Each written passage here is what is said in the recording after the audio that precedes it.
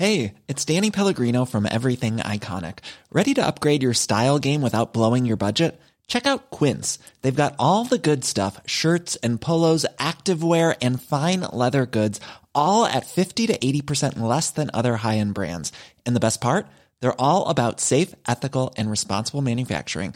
Get that luxury vibe without the luxury price tag. Hit up quince.com/upgrade for free shipping and 365-day returns on your next order. That's quince.com/upgrade. Here's a cool fact. A crocodile can't stick out its tongue. Another cool fact, you can get short-term health insurance for a month or just under a year in some states. United Healthcare short-term insurance plans are designed for people who are between jobs, coming off their parents' plan, or turning a side hustle into a full-time gig. Underwritten by Golden Rule Insurance Company, they offer flexible, budget-friendly coverage with access to a nationwide network of doctors and hospitals. Get more cool facts about United Healthcare short-term plans at uh1.com. The Square Ball Podcast. This is podcast 118. Welcome along. I'm Dan Moylan. With me, Michael Normanton. Hello. And Daniel Chapman, our writer, Moscow White. Hello there. Spygate is hot off the press. Well, it was at the time of recording anyway. The announcement's just been made, so we'll get on to all that in a bit. Bolton later, former player sightings, and of course, plenty of mudslinging in the heroes and villains section. Quick word on issue 7 of our fanzine, which came out this last week against Swansea. If you'd like to read that, you can get yourself a digital magazine subscription from our website. You can read that plus everything all the way back to 2009, and it works out at £1 a month. Fantastic cover, mosaic cover, which you can see and read at thesquareball.net.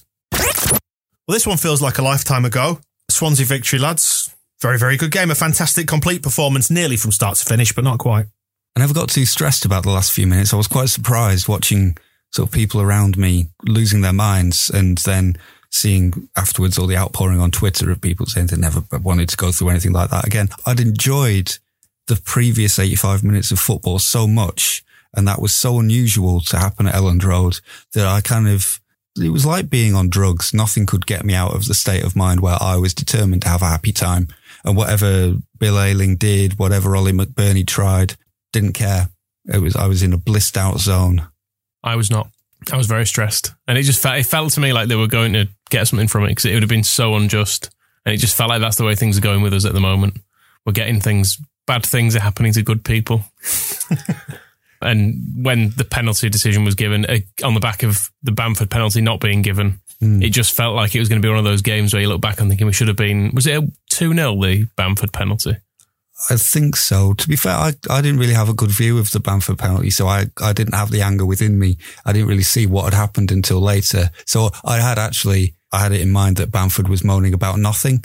And I mentally was calling him the English Alioski because I'd noticed he was having a right old moan at a lot of things. I imagine it's very different listening to him. They say, "Excuse me, referee, this is absolute outrage. The manhandling I am being subjected to by these oafs." It's like rugger back at school. I'm sure his family were probably quite pleased in a way. They'd probably rather he played rugby union, wouldn't they? Gentleman's game. But that helps me not be angry about what was going on at the end. Yeah, it was one of those things that I saw it happen at the time, but it was almost so surreal, you thought, as he made a meal of it. But then you see it, and he's very clearly like heaved into the air and body slammed.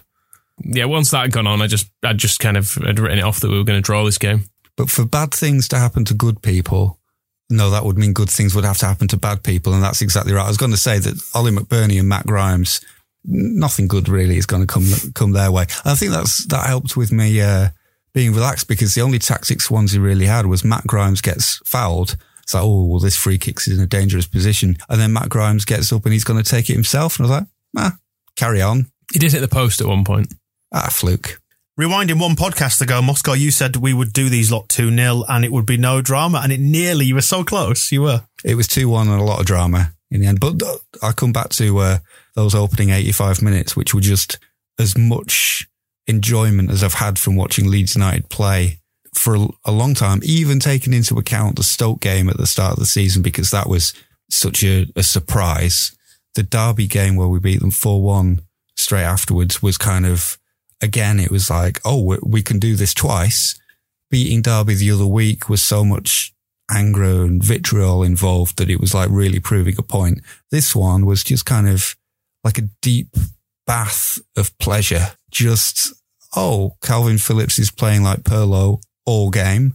Alioski's going to cross right onto Jack Harrison's head, like pinpoint. And it's just going to keep going well. Everything about this performance is wonderful. Possibly the context of the pressure, maybe, because it felt like a must need to win, but there was a lot of joy. It felt like a very joyful game. That's maybe what we're trying to get at, like Janssen scoring on his birthday as well. And Janssen really bullying Daniel James as well. The finer moments was when Pablo Hernandez kept just brushing him off. Daniel James tried to tackle him at one point and just fell off him like a little puppy. And then Pablo got the ball again and just skipped around him, just like back-heeled away from him. Like, nah, don't touch me. I know we've seen at the weekend the highlights, that Daniel James goal where he sprinted away from, was it Barnett's defenders or Brentford's? Both the same, I think. Looking like Mbappe. That's fine, but he couldn't do it against Leeds, which I think before anybody gets carried away with, oh, he'll be worth 30 million now. Couldn't do it against Leeds. Couldn't or wouldn't? I think he was trying. There was one point as well when Luke Ayling was following him up the pitch while the crowd was singing "Your Leeds and You Know You Are," and he was definitely in his ear. You should have been here, shouldn't you? Oh, it's a bit more squeaky than that, isn't it? That was a bit threatening. You should have been here. What did you make of young Danny James then, Michael? He's very quick, isn't he? Very, very bouncy as well. He went over a few challenges and went about 6 feet in the air. I think it's just the speed he's going at, maybe. That or a diving bastard. Yeah, he's an absolute cheat. Yeah, he's a cheat. We need to get all this in before we sign him. The little scrote. Yeah, I must admit, there was some slight pangs of regret seeing him there. I did think he looks kind of useful. And then he kind of backed it up on the weekend with the that goal where he ran faster than any man has ever run. That sort of pace would be useful in any team, I think. Is that a bit sensible world of soccer where you just buy the fastest players and then you just win? It's kind of worked for a lot of teams, having fast players. I know we've never really experimented with it. Mo Barrow, pacey. Jimmy Kebe. Never really showed his pace, did he? You think about that side, that Luke Varney was in. Have we ever had a slower team than that sort of era of players? Tong, Varney, Green. Brown. I mean, Varney used to play on the left wing. Play. I mean, it's generous. Stand, tripping over his own laces. I noticed you tweeting the gif of him tripping over his own laces, trying to receive a pass from Cameron Stewart. I made that gif, and I was very pleased to see you bringing it back from wherever you found it. It's because Luke Varney had won a £20 Nando's voucher for being Player of the Week, and he's sticking with the hair as well. He's gone full steam McLaren now. There's a very distinct island at the front. Which level is he playing at now? Which tier? The tier where you get a £20 Nando's voucher, where they reward you with chicken. What do you think of McBurney talking to Scroats? He was giving it the big one. I'm glad to see he's not living on the streets anymore. That was good. From the game earlier in the season, I remember him looking particularly straggly. Hobo chic. Yeah. Didn't recognise him, really.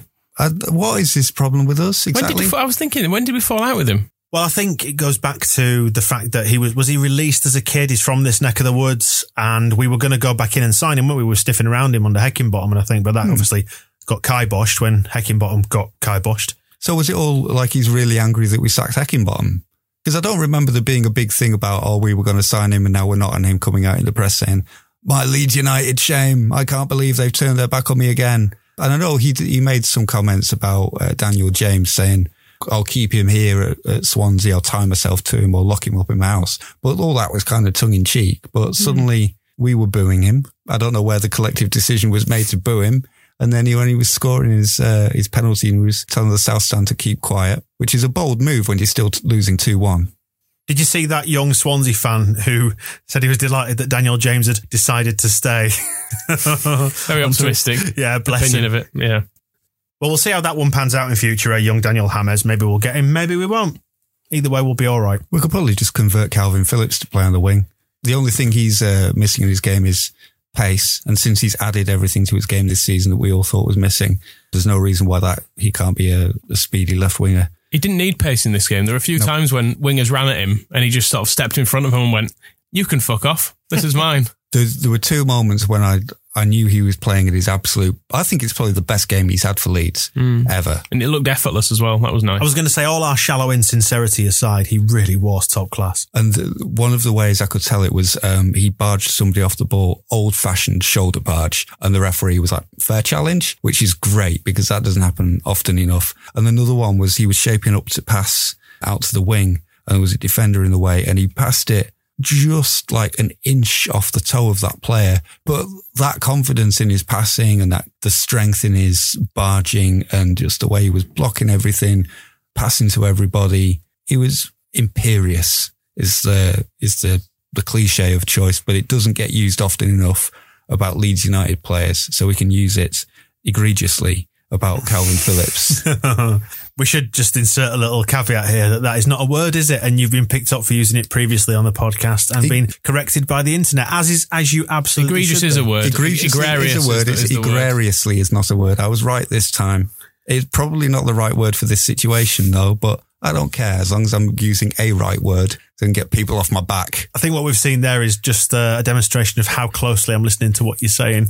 He can be got at, can Moscow. That's what he's learned from this. He's lashing out. He's like McBurney, shushing. There are people replacing Adam Forshaw in their drinking games with me saying egregious. I want to make it my mission to make them pissed.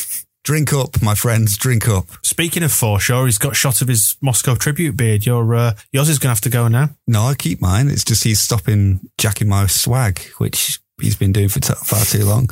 I'm wondering if that's less of a reaction to anything that I do, because really, I ain't nobody. And more, this is his desperate attempt to get back in the team beyond Calvin Phillips, like a reverse Samson. He's got nothing left to do. He's seen Calvin Phillips basically transforming into Pirlo, and his short-lived experiment looking like Abel Xavier needed to come to a close. Back on message then, and you talk about Phillips, and you can draw an interesting contrast with what happened in the first game against Swansea when he was hooked after 20 minutes from that deep line midfield position, and he's become irreplaceable now almost in that position. Replaced with Lewis Baker in that game. No one deserves that. No one. Particularly not this Prince. Have you seen the Reading fans that have already turned on him? Asking not that he's bad, not that he's good, just what's the point of him? It's a fair question. We always wondered. We always thought maybe he's waiting to get established, but I think he's played more or less every game for Reading since he's been there. Still can't do anything. I think they've got worse. He should be fitting right in though. I mean, Reading is just a team of players who are just like, meh. I think next season, once he's got his fitness back, if they sign Lewis Baker permanently, we can also give them Eunan O'Kane, and they can just have like the most anonymous, very Reading midfield anywhere. Luke Murphy on the bench. Yeah, always. He'll get when Bolton go down, they'll release him. They'll pick him up. Back to our lot then, and a quick word on Bill Ayling, which I love where that nickname's come from. Just that everybody got called Bill at Arsenal's youth team. It just stuck with him. Okay. I've often wondered where it came from, and it's because there's no logical explanation. Did that come from the video of him saying it himself? Yeah. The video that was published on April Fool's Day. Ah. I'm not sure whether, since it may not have been April Fool's Day when he recorded it, he may not have been thinking in 4 dimensions about playing this elaborate prank. But I'm just saying that the truth may still yet be out there about why he is called Bill. Mm. The bigger truth is why Marcelo Bielsa has gone so vehemently for calling him Bill when his name is actually Luke. I was thinking of a comparison. It'd be like if Nigel Martin was still playing and he was calling him Village, because that was his nickname, Village Idiot. But it's like, yes, and the team for Saturday will be in goal, Village. 2, Bill. 3, the Snail will be playing left back, or whatever Ian Hart got called. Bill Ayling was good, though, in this game, right up until when he just did that slightly tired challenge. It was good to see him back on form after taking a few pelters. It was. His pass to Alioski for the second goal was a visionary thing of wonder and precision. His tackle for this penalty was fucking stupid. And although I was in my zen state of happiness, part of me was objecting to being disturbed out of that and wanting to maybe throttle him with his own ponytail if I could have got close enough. He was one of those that from the cop it looked like an obvious penalty, but having seen it back, I think it's one of those where the attacker does run into him on purpose. I think it should have been a free kick to Ayling. He's running away from goal with the ball, and then Ayling sticks a foot out, and then he runs back towards goal without the ball so he can run into Ayling. I know it's the sort of thing players do, and it's if you happen to your team, you say it's a clever bit of play, but I think it's cheating and I want him banned. I think the simplest thing for Ayling to do then would just have been nothing. Oh, there was nothing.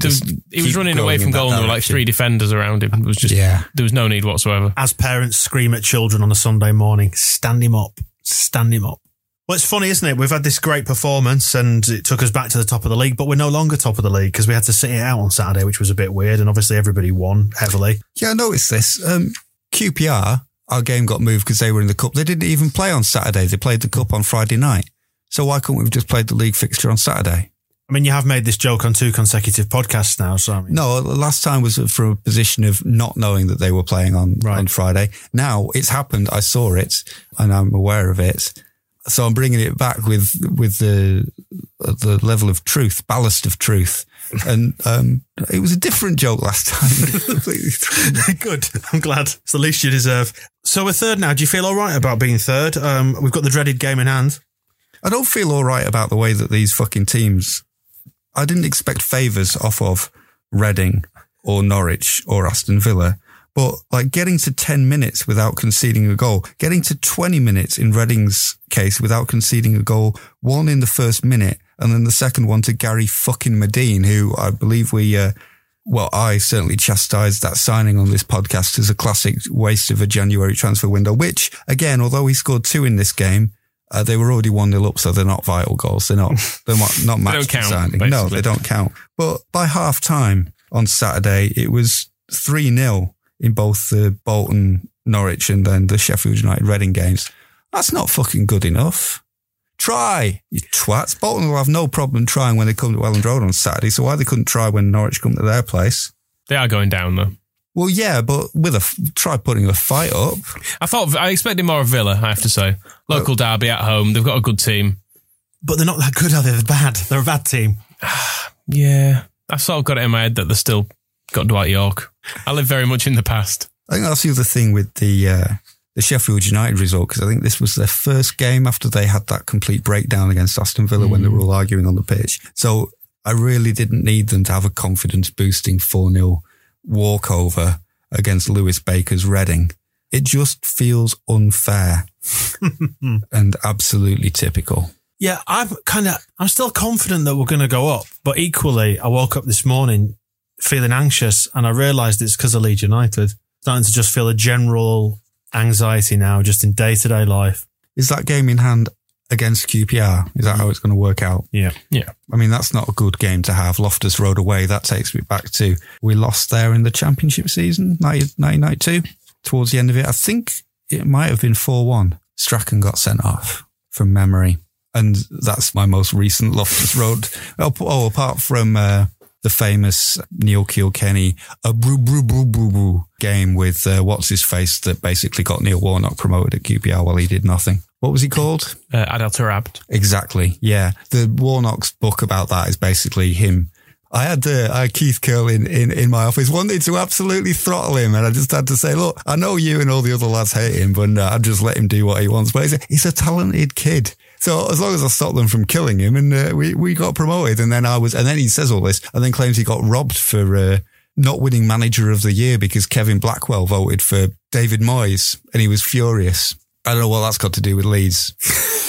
It's good to have some bitterness about Warnock, though. Oh, we've always got to throw it in. He's in a bit of bother at the moment, is Warnock. It's quite nice. He's on the ropes a bit, isn't he, over this whole Mackay-Salah transfer thing. It's quite nice. He's taking it well, though, as long as he's not putting stories out in the press, turning everything into being about him and his woes, when there's people involved in this who have considerably more difficult circumstances to deal with as a result of everything that's gone on. But no, let's make sure it's all about Neil. I think what we've done here is we have digressed to mask our own fears. Yeah, it's a distraction therapy or diversion therapy where you just need to displace all your feelings onto something else to avoid thinking about the subject in hand. So don't want to necessarily think about losing 4-1 at Loftus Road in our crucial game in hand. Much rather just think about what a miserable time Neil Warnock's having and continues to have. Well, this one looked like a classic love story, and it went up in flames last time. We sent Marcelo and Salim some of our Leeds Carajo mugs, which means Leeds Fuck, which you can buy at thesquareball.net. And Salim, as you know, got in touch, said thank you. We struck up that beautiful friendship. Best friends, Michael, you said. And then he shunned us for a week or so, didn't he? Didn't reply to any messages, didn't return a calls. But then he's trying to worm his way back in, isn't he? He retweeted one of your videos this week, Moscow. So. Not the video of you taking apart Bailey Peacock Farrell when he was touted as being a replacement for Felix Wiedewald, was it? Towards the back end of, not this last season. I'm just going to say, Salim Lamrani instantly gave Kiko the cat, Casilla, a nickname. I never saw him giving one to Bailey Peacock Farrell, so perhaps it would be fine. But it was not that video. It was a video of Marcelo and Salim laughing together during the last press conference.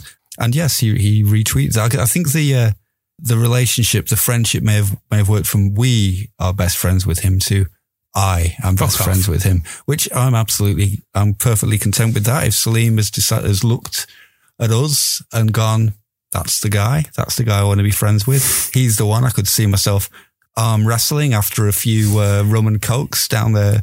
Lambrani would take your arm clean off. And he'd be welcome to. And use it as he saw fit. He could maybe use it as like a really complicated way of drinking out of his Leeds Carajo mug. He could use my arm as a substitute arm for his own, just like a lever. I would be content with that. I would sit and watch as I cauterized my wound. I think there's only one thing for it now, though, Michael. We need to restore the balance here and drag Salim away from Moscow White, and that is to shower him with more ostentatious gifts, such as hoodies and T-shirts that come in multiple colours and sizes, all of which can be bought at thesquareball.net. Good idea. Still to come, Spygate, trotters and all that. First of all, we'll find out who's been cited. A thing we kicked off a couple of podcasts ago when Moscow U spotted Paul Butler in Costa Coffee in Knutsford in Cheshire. And these sightings have been flooding in of past players, some of them absolutely remarkable. Not that remarkable. It's Paul Butler again. In Costa again. Yeah, in the Northwest again. Thank you, Rob Prince, anyway, for telling us this. I do like that Rob has the all the metadata. It was the Trafford Centre, May 17th, 2018. There was a picture accompanying this, wasn't there? I saw it on Twitter. It was sort of blurry, slightly pervy, I'd say, taken through like a crack in a door. I couldn't bring myself to take a picture of Butler when I saw him. I just sat there aghast. Don't give him the satisfaction, do you? You might think he's someone if you took a picture of him. A serial offender, then, you might say, for his hanging out at Costa. Mind you, got to tread carefully, given that Marcelo really, really likes Costa Coffee. But the Weatherby one, miles nicer than any you're going to find in the sort of Northwest, isn't it? It was the Weatherby Costa where Noel Hunt crouched outside to use their free Wi-Fi when he was first moved to Leeds, wasn't he, when he put that photograph on Twitter, famously. It's gone up in the world, that's all I'll say. And who have you got, Michael? James Hull saw Tony Yeboah at Showcase in Birstall. A young lad asked me if he was actually Tony Yeboah, and he said, no, I'm his brother, which does remind me slightly of when we interviewed him for the magazine. There was some talk online of there being a Tony Yeboah in some bar in Canary Tenerife. Islands or somewhere, yes, I think. It was Tenerife Tony. Tenerife Tony was like the guy was saying, oh, no, he's definitely him. He looks exactly like him. And then we kind of got concerned we'd interviewed a fake Yeboah. But then a picture of Tenerife Tony surfaced, and it was just a random man. Just looked nothing like Tony, but probably not even the same age. And I think it had been going on for quite some time that this guy had been going into that bar just talking about the old times at Leeds. Telling everyone he was Tony Yeboah. I bloody hate that, George Graham. And no one thought to go, you'd look nothing like Tony Yeboah, which would have been my first thought, really, having seen him. But the guy who was reporting it was like, no, he does look exactly like him. For anybody who's not familiar, by the way, Showcase in Birstall, it's a cinema just outside Leeds. I did ask James on Twitter, what was it that Tony Yeboah might have been seeing? And he doesn't know, but it was the mid-90s. So I'm going to go Ace Ventura Pet Detective. Crap comedy sort of thing, yeah. But the interesting point here is that he was with a group of flamboyantly shirted Ghanaian types, which I really, really like. You can see it now, can't you? Tony Yeboah swanning through there, getting popcorn for everyone. It was a black and white checked suit that he turned up for when he signed, wasn't he? Posing under a big umbrella with Howard Wilkinson. Vaguely remember a leather jacket as well.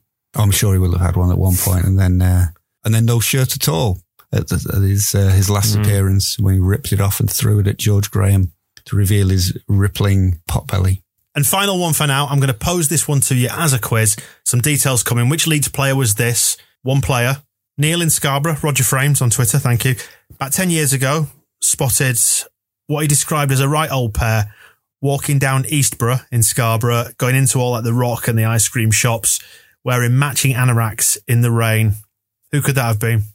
East Coast, I think, Batty, but is his caravan at Filey? Has he had a bit of he's ventured out there? He has, he's gone off-piste there. On the bike, he's gone out. But this says he was going into the ice cream shops and things as well, which I imagine Batty would take a pack up. We weren't paying those prices down on the front. I think you're mistaking him for yourself. But yeah, David Batty and his wife in matching anoraks in the rain. It's beautiful. That's what true love is, isn't it? Well, the news on this only dropped a couple of hours ago. Spygate, £200,000 fine, no points, packed up and wrapped in a neat little bow and sorted and pushed off to one side forevermore. £200,000 fine seems like a lot of money, given that what Leeds United spokesperson says, we accept that whilst we have not broken any specific rule, we have fallen short of the standard expected by the EFL.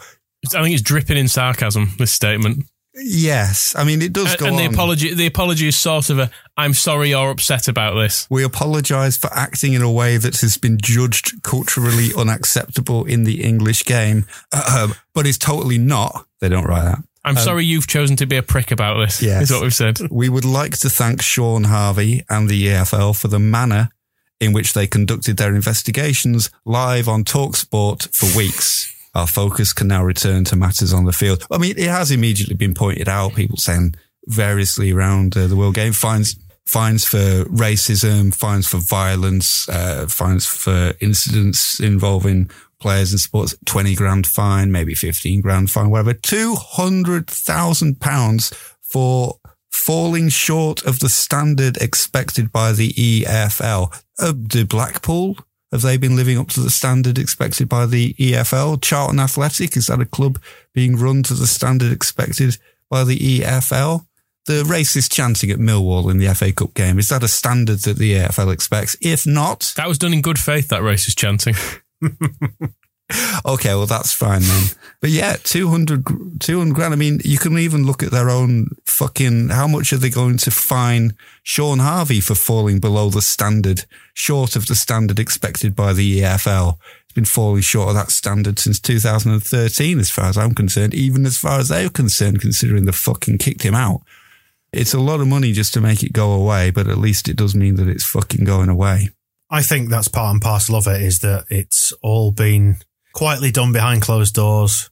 Because if you notice, the statement had been put out as a joint statement, makes me think they've been sat there in back rooms, lawyers gone, we'll do this, we'll take this, we'll pay that, you make it go away. But it's still a big load of money. It's 2 live Sky games in this division. Yeah, but when we're in the Premier League next year, we'll laugh at that because you get loads more. Yeah, but you're assuming that our promotion charge isn't still going to be about to be sabotaged just because they can't do us on this. They'll find another way. And again, going back to what we have actually done or not done, we've fallen short of a standard. And as part of the finding, we have agreed to support a new EFL regulation that makes it clear that clubs will be expressly prohibited from viewing opposition training in the 72 hours immediately prior to a fixture unless invited to do so. So what makes it all right 73 hours before a fixture? If watching spying on training is wrong, is culturally unacceptable in the English game, full stop, what difference does this 72-hour window make? It's not like they only practice free kicks like an hour before the game, is it? I very much hope we're there for that hour before. And just to make a point. Peering through the fence full kit. 4 days before. Full training kit, stood at the fence on a big scissor lift. Looking over the top with a little table and a flask. Put a blindfold on when 72 hours comes around. Can't see ya. I've just done the math. 72 hours a week that we're not allowed to watch training. That means 96 hours a week when we are. So we should just be there, camped out all 96 hours every single week, every single ground. I don't care how many interns that takes. I don't care if they never have to sleep. Rules are rules, and we'll abide. We'll meet the standards expected by the EFL by watching training for 96 hours a week. Bastards. We didn't do anything wrong. If Frank Lampard wasn't a little crybaby media darling, nothing would have come of this. I'm just glad it's sort of over. You have to feel that if we were doing badly, we wouldn't have had as big a fine, which is weird. If Ipswich had been caught doing this, people would go, yeah, but they're still shit, aren't they? They'd just make a just joke let them of off. It would just be one of those funny, oh, ha, ha, isn't banter great things, which there's been plenty of examples of this coming. I was reading an interview with, it was a coach at Cork City, and she talked about being mistaken because she's a female coach. Shows people are often surprised that Cork have a female first team coach and think she's a masseur or somebody. And so a sexist manager of this club they were going to be playing in Europe said, "Oh, of course, darling, you can just sit there watching. I'll get you a cup of coffee if you want." And you sat and watched them practicing all their free kicks the night before a game. She hadn't even said a word. This guy was just schmoozing her up. And that's just, oh, isn't that funny? But really, these tactics won't go in your tiny female brain. She'd conned her way into I'll sit with you and explain some of what's happening. Do you want me to tell you what's going on, love? It's mansplaining it away like a dick. But then the upshot of it is split that around is that she had conned her way into their private training session the night before a vital European tie. Where's her fine? Duplicitous little snake.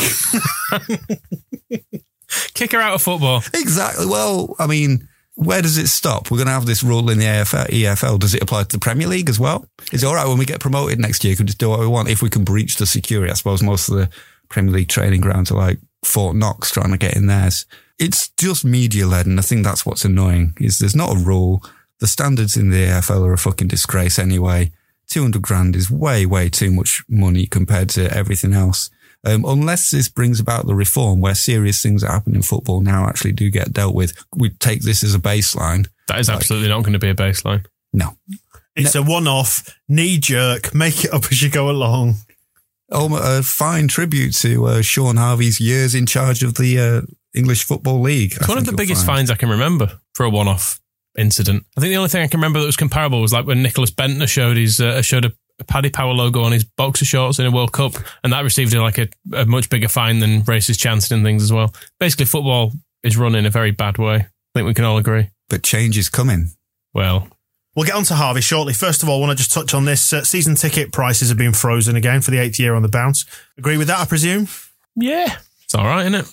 Can't expect it to be cut. It's been quite good this year. So the first time in ages it's been frozen though, and you think, that seems all right. I wouldn't mind more of the same. Yeah, the inverse of it is that we were charging way too much 8 years ago for absolute shit. So now we've finally risen to the point of we've found the level where people were happy to pay these prices, which is challenging for promotion to the Premier League, not scrabbling about in 15th, having just escaped League One. Premier prices for Premier football. I suppose Ken Bates' claim has come true eventually, that we are going to pay his prices for Premier football if we are promoted there next season. But he hopefully won't be alive to see it. Yeah, that's fair enough. I mean, on to a serious question about this. The cap on season tickets, they say they're going to cap it around 22,500. It does feel like a movable feast, this one, but there are issues around that. Like, for example, kids getting the first season ticket with parents who are already going, things like that. It is awkward because there is a way that we are kind of still paying for the ignorance of the Bates, GFH, Chileno years in the ground is a clapped out shell in many ways. Lovable, adorable, wouldn't swap it for the world, but to try and get more people in there is going to cost a lot of money. And even just keeping it nice, it's cost a lot of money. Like getting the asbestos out of the West Stand roof was always a preferred option. Yeah, best to get it out of there if you can afford it, or if you even can be bothered paying for it, finding the money to do it. It probably goes back even before those people. Like extending the stadium has not really been an issue since Peter Ridsdale wanted to move us to Stoughton. So, but now it's becoming a pressing issue, and I don't know what else you do really. It doesn't help that, Bates put in those executive boxes, and when we lost about 4,000 seats in the East Stand, we could have had another 4,000 season tickets for sale that way. I've noticed the club being a little bit more proactive and conversational maybe about the ticketing things, where they're certainly with the away loyalty and how general sale tickets are sold for home games. They're saying, yeah, this isn't working. We're going to try something else and come up with new ways. So they are at least not being ignorant and trying to find solutions. And I'm wondering, I have in mind that one of the things about the 49ers buying 10% of us, they made a big deal about them having extremely sophisticated ticketing technology and us tapping into some of that expertise. If we do that this summer and actually come up with some plans for how to get around the problems that a cap presents, that would be great. I have a suspicion that the solution is going to be this season ticket cap and then obscenely highly priced match day tickets to make up for the money that they're not charging, that they're not increasing season tickets by. But hey, that's the Premier League. That said, though, if it is the Premier League, you don't really need the money, do you? Because I had a quick delve into these numbers, and Premier League, you get about somewhere between 95 and 150 million, depending on where you finish. It's not a bad racket, is it? I mean, you don't really need all that excess ticket revenue. There has begun to be that move, started with the away ticket cap in the Premier League, where the clubs have kind of acknowledged that they are swimming in gold. And so maybe they don't need to extract every last penny from the people coming through the turnstiles. I suspect Leeds United, we have some catching up to do, because even if we get that money, there's clubs in the Premier League who've been getting it a lot longer than us. So we'll still be quite poor compared to them. So shaking down the fans for a few extra coins makes sense from trying to competitively balance ourselves up. Also, it's entirely predictable that as soon as Leeds United go back into the Premier League, Sky and BT Sport will probably both go bust. Amazon will pick up all the TV rights for perhaps a tenth of what is currently being paid, all the money will drain out of the game, just as we've taken on Aaron Ramsey's wages for Juventus with absolutely no get-out clauses, and we'll be bust within 6 months while all the other clubs will have their reserves to buoy them up. But what a glorious ride it'll be. And it was last time and it will be next time. Yes, I'm looking forward to our one season in the Premier League before the entire club goes bust. What a turnaround. I mean, this point last year, I think it was like end of March, Easter, I went on holiday and I had a spare ticket and I literally couldn't give it away. I was offering it out to everyone I knew who was a Leeds fan and even not a Leeds fan. And I think I tried to give it to some people who are vaguely new on Twitter. No one would have it. Now we're having to cap season tickets because we think we might sell too many. It is remarkable. If it comes out that, I'm sure there'll be plenty of capacity at Hibernian. Go and see how Paul Heckingbottom's new lads are doing up there. We'll wish them luck. They may need it. On to matters back at Ellen Road then. This one a bit of a blow, but entirely unsurprising. You almost don't blink now, do you, when you hear that Roof's got ligament damage with his knees? Why hasn't it happened sooner? Long overdue. I'm glad. Yeah, it was one of those rumours that started. It was one of those things you didn't want to believe, wasn't it? When the picture was he in the light in Leeds and a brace on his leg, and people going, "Oh, it might be an old picture." There's no obvious date on it. There's no he's not holding up today's newspaper or anything, like a hostage. And then there was a picture of him on an Instagram story, and you got like an edge of the brace on a picture, and it was like, maybe it's the. Precaution. People said he does that after every game. Maybe he's been injecting heroin into his leg or something. Maybe it's something not too bad. Might have strapped a diving knife to his calf. Yeah, maybe something like that. But no, he's fucked. And it was, of course, on a weekend when we don't have a game. So that just really topped that off. Like, I could handle, I expected those 3 teams to go above us in the league. Well, 2 to go above us, but those 3 results to go against us. But I didn't really expect also Kemaru to do his knee ligaments just for no apparent reason. I didn't notice it in the Swansea game. No, there's no obvious sign of it. It's a little bit like the Berardi injury as well. Like, he looked injured. He was like, oh yeah, I can't play on. But there was no evidence of the fact that his hamstring had actually been torn away from the bone of his thighs and had to be surgically reattached. Yeah, I bet he just reattached it with a staple gun and got on with it. It's implying that Rob Price's methods are less than medically advanced. That this may be a contributing factor, that he's just attacking our players with staple guns. Maybe that's why they're getting fit again, is because they're running away from him and his macabre techniques. Well, Roof should be back by the end of the season, they said, but there's only about 10 or 12 weeks to go. So for the playoffs. Yeah, for the playoff final, glorious return. All we have to do is keep Pat Bamford fit until Roof is fit again, and then he can get injured, and then it'll just be tag in, tag out until the end of the season. We're now placing a Tory in charge of our promotion bid. Strong and stable. And Izzy Brown might obviously feature now as well. He doesn't seem to be getting very good reviews in the reserves, is the thing that's mainly concerning me. People say he doesn't look particularly sharp or interested. He's also picking up a lot of knocks. It's always kind of like, Izzy Brown speaking to Rob Price on the sidelines because he's had a kick and he's limping. It's kind of like a modern Robbie Rogers. Can't step on a football pitch without having his head knocked off or something. Unconscious within 10 minutes of making his debut. Well, he doesn't even remember being Leeds United captain. Bless him. We still don't know anything about Jack Clarke, do we? That's kind of just gone quiet.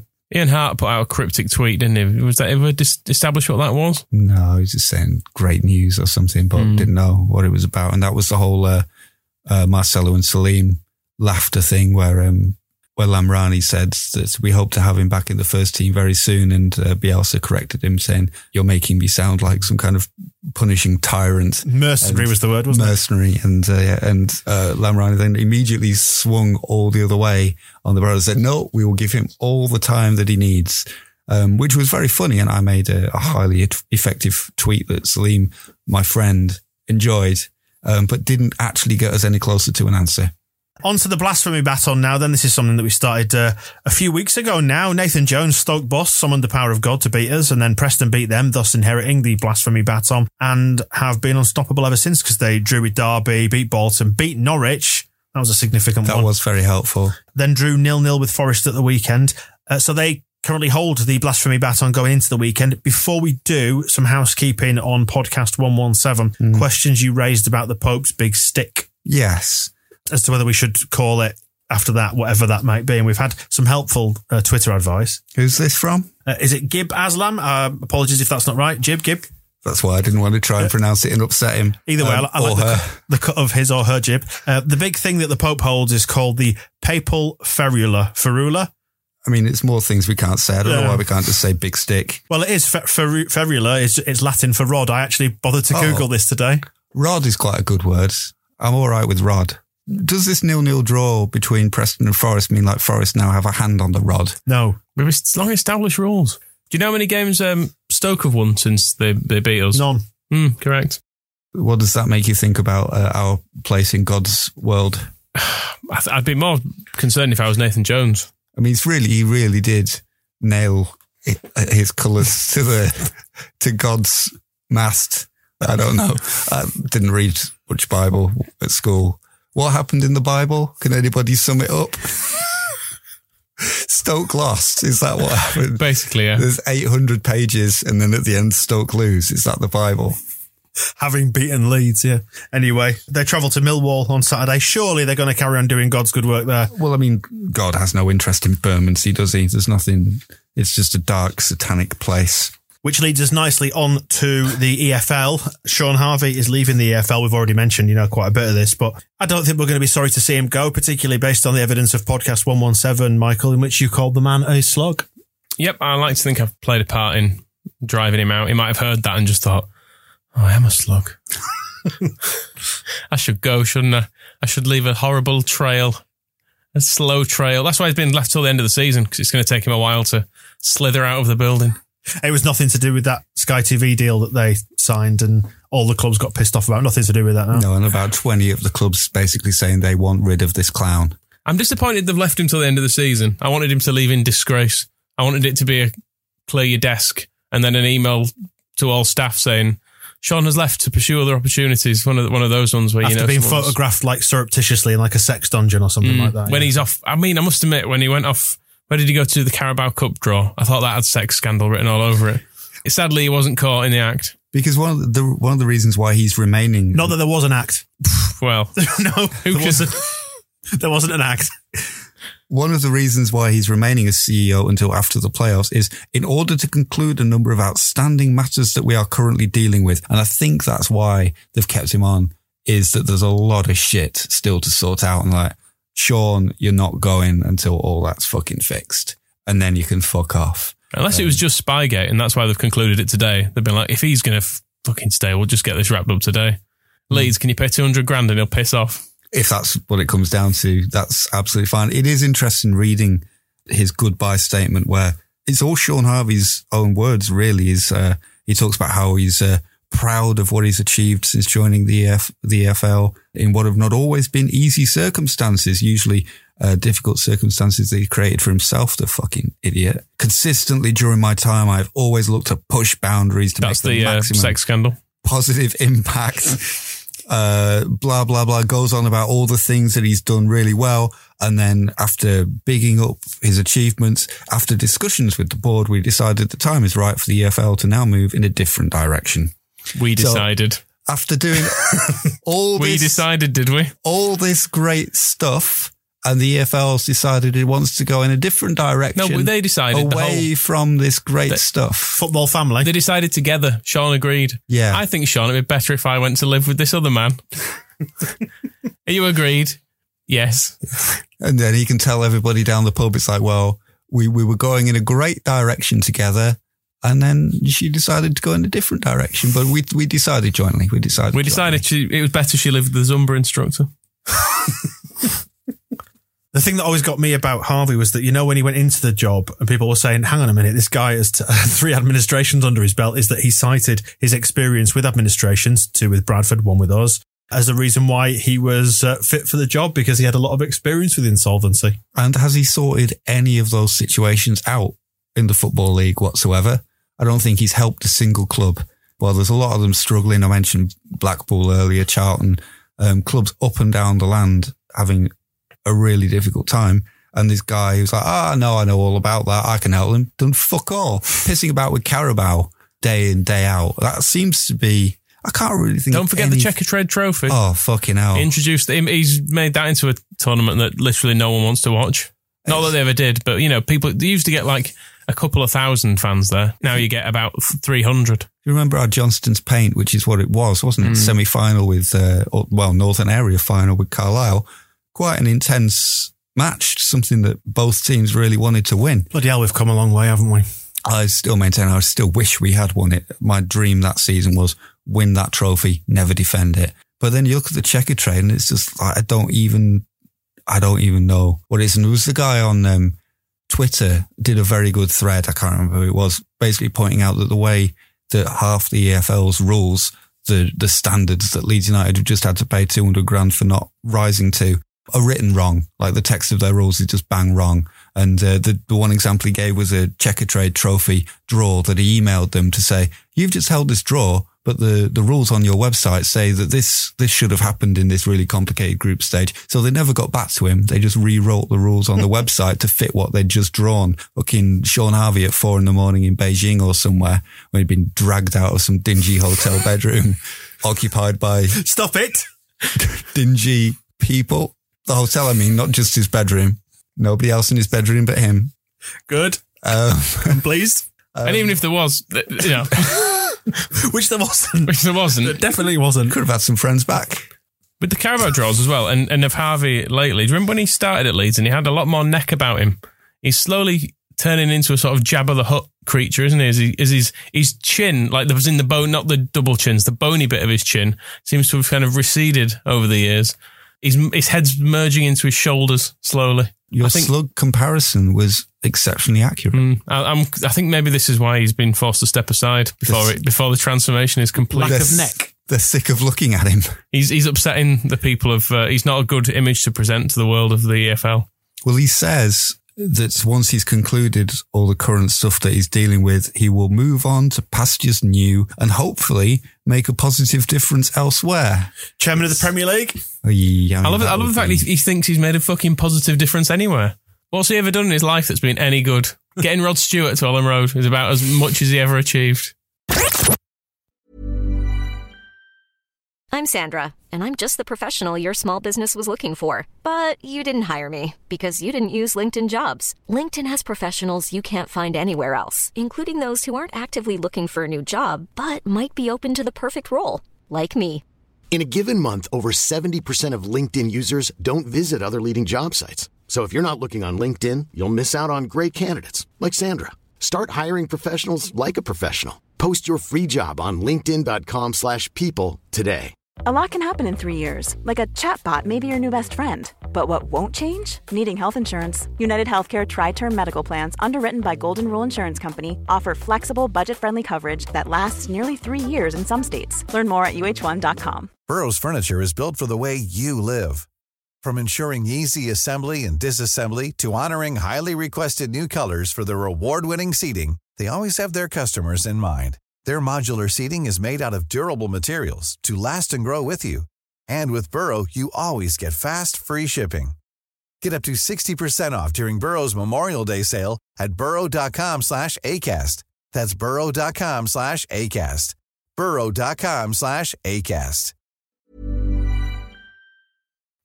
And we slide seamlessly into this then. Heroes and villains from across the last week. We pick our villain first in the Ken Bates Villainy Award, which is an award that goes to somebody who's made us feel sad.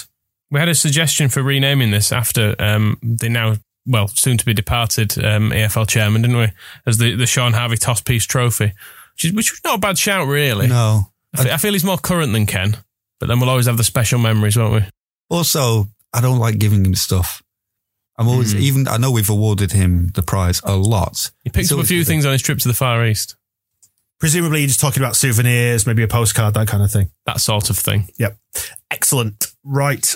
Who would we like to nominate for this, which is clearly remaining the Ken Bates Villainy Award, isn't it, for now? Ken Bates, obviously, I think continuing to employ Sean Harvey.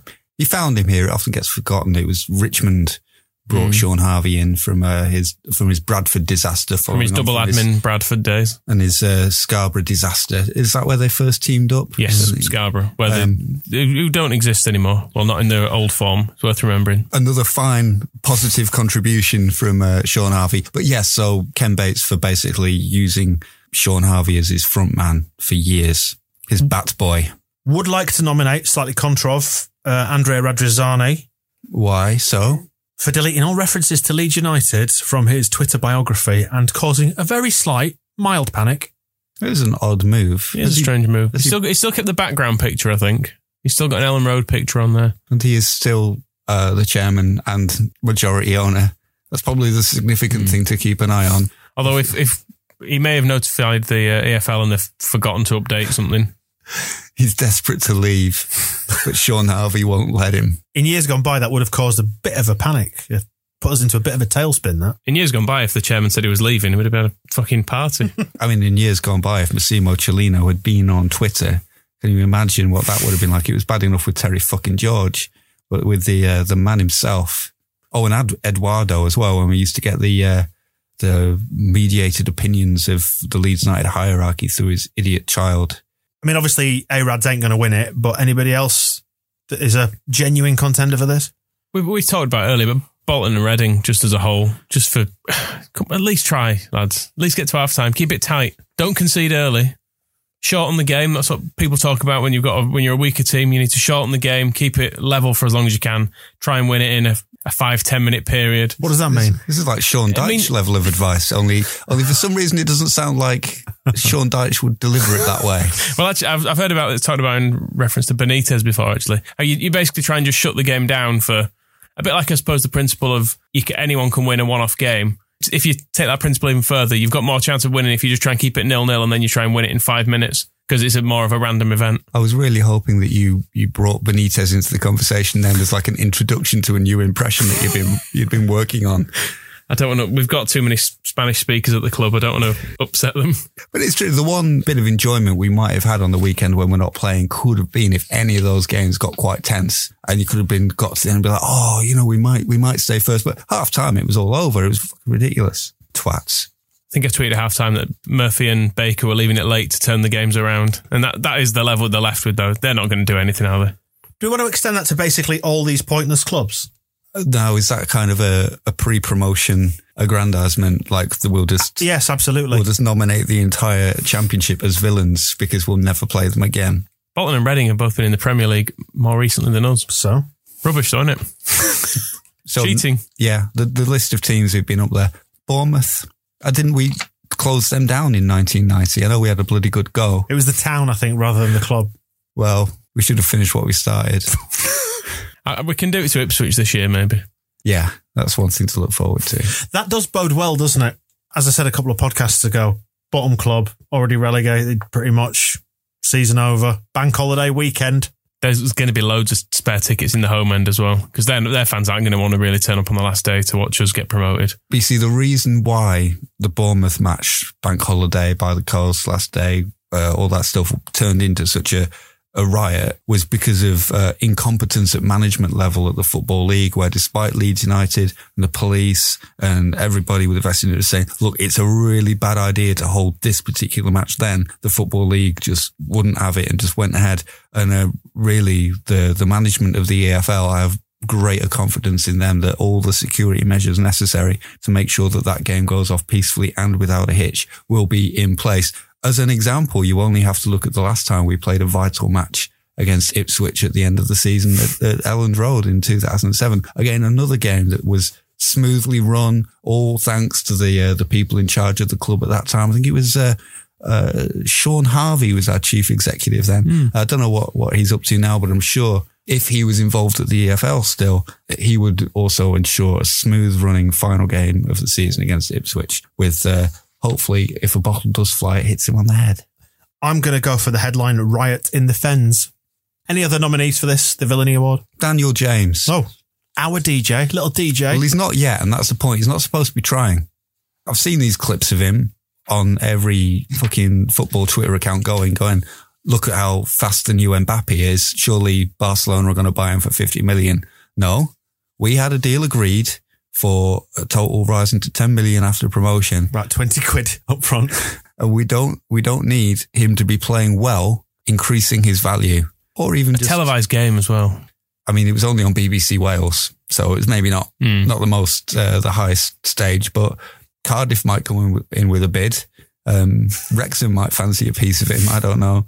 But yeah, I just don't feel like Daniel James is really entering into the spirit of things. He's worn the Leeds shirt. He's been at the ground. He's done the interviews. He knows what it's like. And just because Pontus Jansson was straight up bullying him all through the game doesn't mean he should now go and start playing well. Stop it. I did see it reported, though, that contract negotiations were not going well, which is hardly surprising. Oh, that's a shame, isn't it? That's a shame, that. Yeah. Shame for the lad. So hopefully that while his value is maybe being pushed up by his performances, the ever-decreasing length of his contract is helping at the other end. I'm imagining those contract negotiations as something along the lines of, here's your new deal. I don't want to stay here.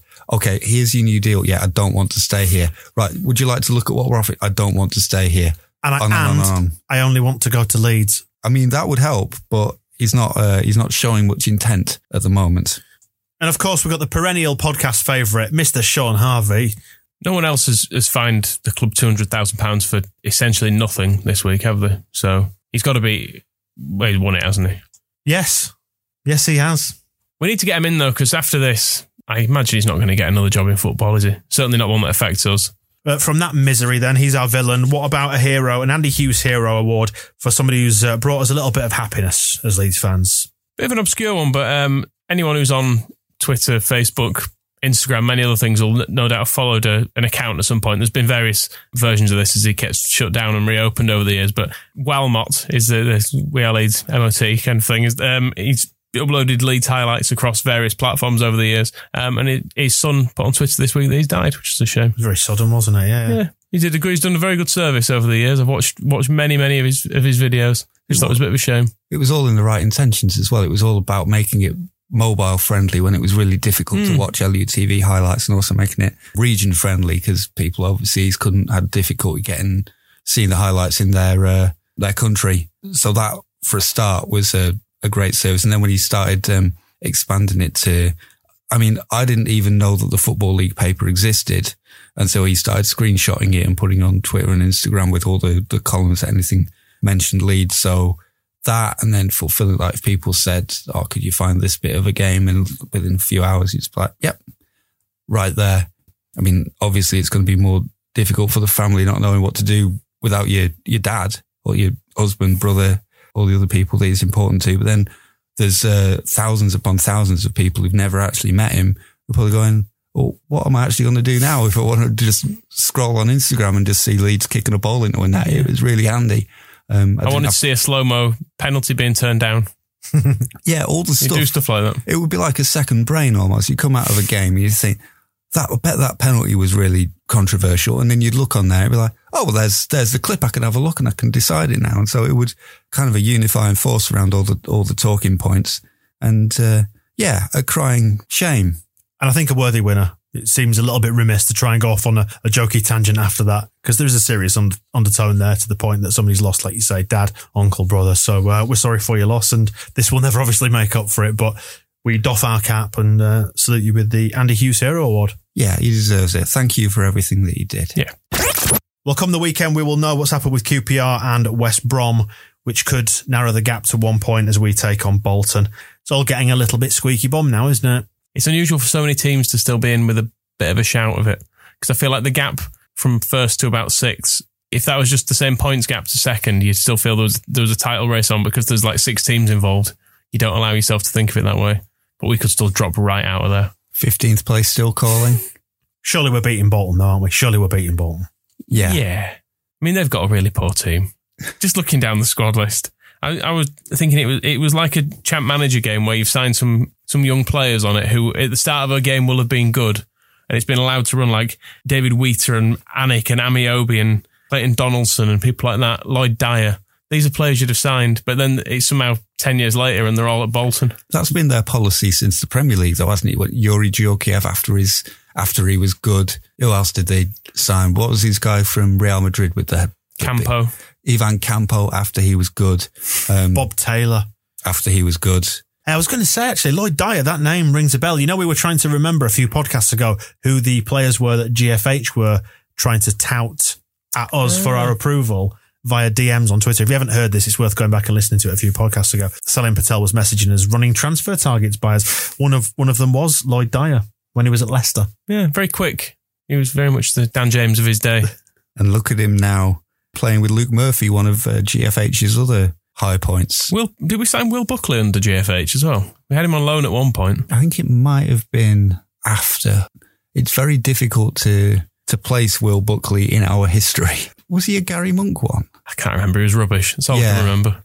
Actually, he might now. He's giving off Steve Evans alarm bells. I think it was Chilino era. And I think it might have been, we signed him and he was sort of an alternative to Bataka when Steve Evans had binned him off for absolutely no reason. Remember when Scott Wotton scored that own goal against Watford in the FA Cup, and because Bataka had come on for the last 2 minutes, Steve Evans decided he was the scapegoat for the entire game. I think that's when Will Buckley appeared. You need to let Bataka go. Bataka is blessed by God. I think he's probably going to end up at Stoke soon, or Preston, whichever one is holding the religious rod this week, whatever it's called. Do you know what that game you just referred to then? I've got no recollection of this. I think I've just sort of like PTSD kind of blocked it all out, all the shit. Now things are so glorious and so good. I've just forgotten about all the crap that's gone before. Scott Wotton's own goal past Marco Silvestri. It was one of his most egregious own goals as well. There was just no reason for him to do that whatsoever. And I was about to try and find, but it'll take too long. This was back in the days when I used to distract myself after a Leeds game by finding a photo, in this instance, of Scott Wotton with his hands going to his head even before Silvestri had hit the floor, and then turned it into like an anime picture. So that was, I remember I placed the sparse crowd in the Watford stands with cats, and then lots of stars spinning around his head, little birds, things like this, putting a nice filter, like a sort of a pink sheen over everything, and then putting that out into the world, because the unreality of cats observing an anime Leeds United was much, much preferable to, if Sean Harvey's a slug, what's Steve Evans? His dad? Let's move back onto this game, the Trotters. I've got nothing to say about Bolton because I'm fucking bored with them. This is like the 10th time that we've played them this season. They're shit. They're bottom of the league. They don't even have any They're not bottom of the league. Second bottom. Exactly. Who is bottom? I'll tell you what they are, though. The most boring. They've only scored 21 goals this season. This is it. They've got none of the fun players anymore. There's no JJ Okocha. There's no Scott Sellers. So I don't even know why I'm being forced to watch them again. Can't we just do what QPR did to us last week and just go like, oh no, we've got another game, and lie, because they didn't have another game. They played it on the Friday. They could have definitely played us on the Saturday. So just not bother. Bolton can turn up at Elland Road on Saturday at 3:00 and we'll just be shut. I wouldn't have a problem with that. Take that to the EFL. Sure, now he's only got a few weeks before he has to go. Give him that to fucking sort out. What do you make of that, you prick? Hey, Michael, we're going to beat him, aren't we? You'd hope so. We really do need to beat them, though. Let's not mess around. Let's just do them 4-0 and make it nice and straightforward. I'd like this to be the big tanking one that we do. If who beat them 4-0 at the weekend? Which one of these cursed rivals of ours had the temerity to beat the mighty Bolton? I've forgotten which one it was. The Canaries. The Canaries beating the Trotters. If a canary can beat a trotter, what is it, a pig? We're the peacocks. Peacocks are stronger than canaries. We've got the big fucking fantails. We'll be fine. If it comes down to animals, we win. If it comes down to animals, we'll just play Berardi. This is how little I care about Bolton. I don't care. Just replace Leeds United with a team of animals. We'll get some of those cats from the Watford crowd. They can play. Put Lucas in goal. You need help, my friend. Middlesbrough QPR on Saturday. Norwich Bristol City. That'll be a tough one because Bristol City are in form. And then the big one, West Brom against Sheffield United. They can't both win. Can't they? I don't think that's in the good faith stipulations. Okay. That. Well, we'll see. We're going to beat Bolton. We've got to. Yeah. And Bristol City will beat Norwich, and this will be the weekend when Bristol City become the team that are going to beat us to automatic promotion. Instead of Norwich, we'll end up playing Norwich in the probably in the playoffs. There is one interesting thing about Bolton that I forgot to mention in that. I looked at their desperately trying to find some kind of talking point or glimmer of hope in their whole cursed football club. And it was there written in their top scorer in 2013-14. You can each have one guess. Dan, who do you think was their top scorer? Own goals. Michael, any bid? Freddie Bobic will have been at least 50 by that point. Surprised you're not going for Kevin Davies. Jermaine Beckford scored 9 goals for them in 2013-14. Was that a loan, or was he there permanently? It must have been a loan, I think. He deserved better than that, did Jermaine? Little side note, they're going for the Ryder Cup in Bolton in 2026. I think at the moment the plan involves just like a bit of landfill or something, and they're going, yeah, we'll build it here. You let us. That's most of Bolton, isn't it? Harsh on the good people of Bolton. There aren't any good people involved. Right, actually, what are we talking about? Well, then I think that just about wraps it up, having trashed an entire town in Bolton, an entire human in Sean Harvey. Not a human. And our promotion hopes is what I was going to say. That brings it to a close. Where else can we go from that besides another week closer to the end of this torturous, fun, joyful season? How is it feeling for you now? It's stressful.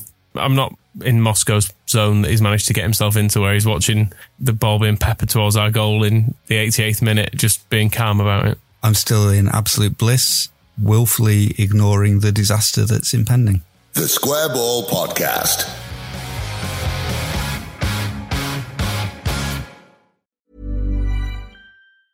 Planning for your next trip? Elevate your travel style with Quince. Quince has all the jet-setting essentials you'll want for your next getaway, like European linen, premium luggage options, buttery soft Italian leather bags, and so much more. And is all priced at 50 to 80% less than similar brands.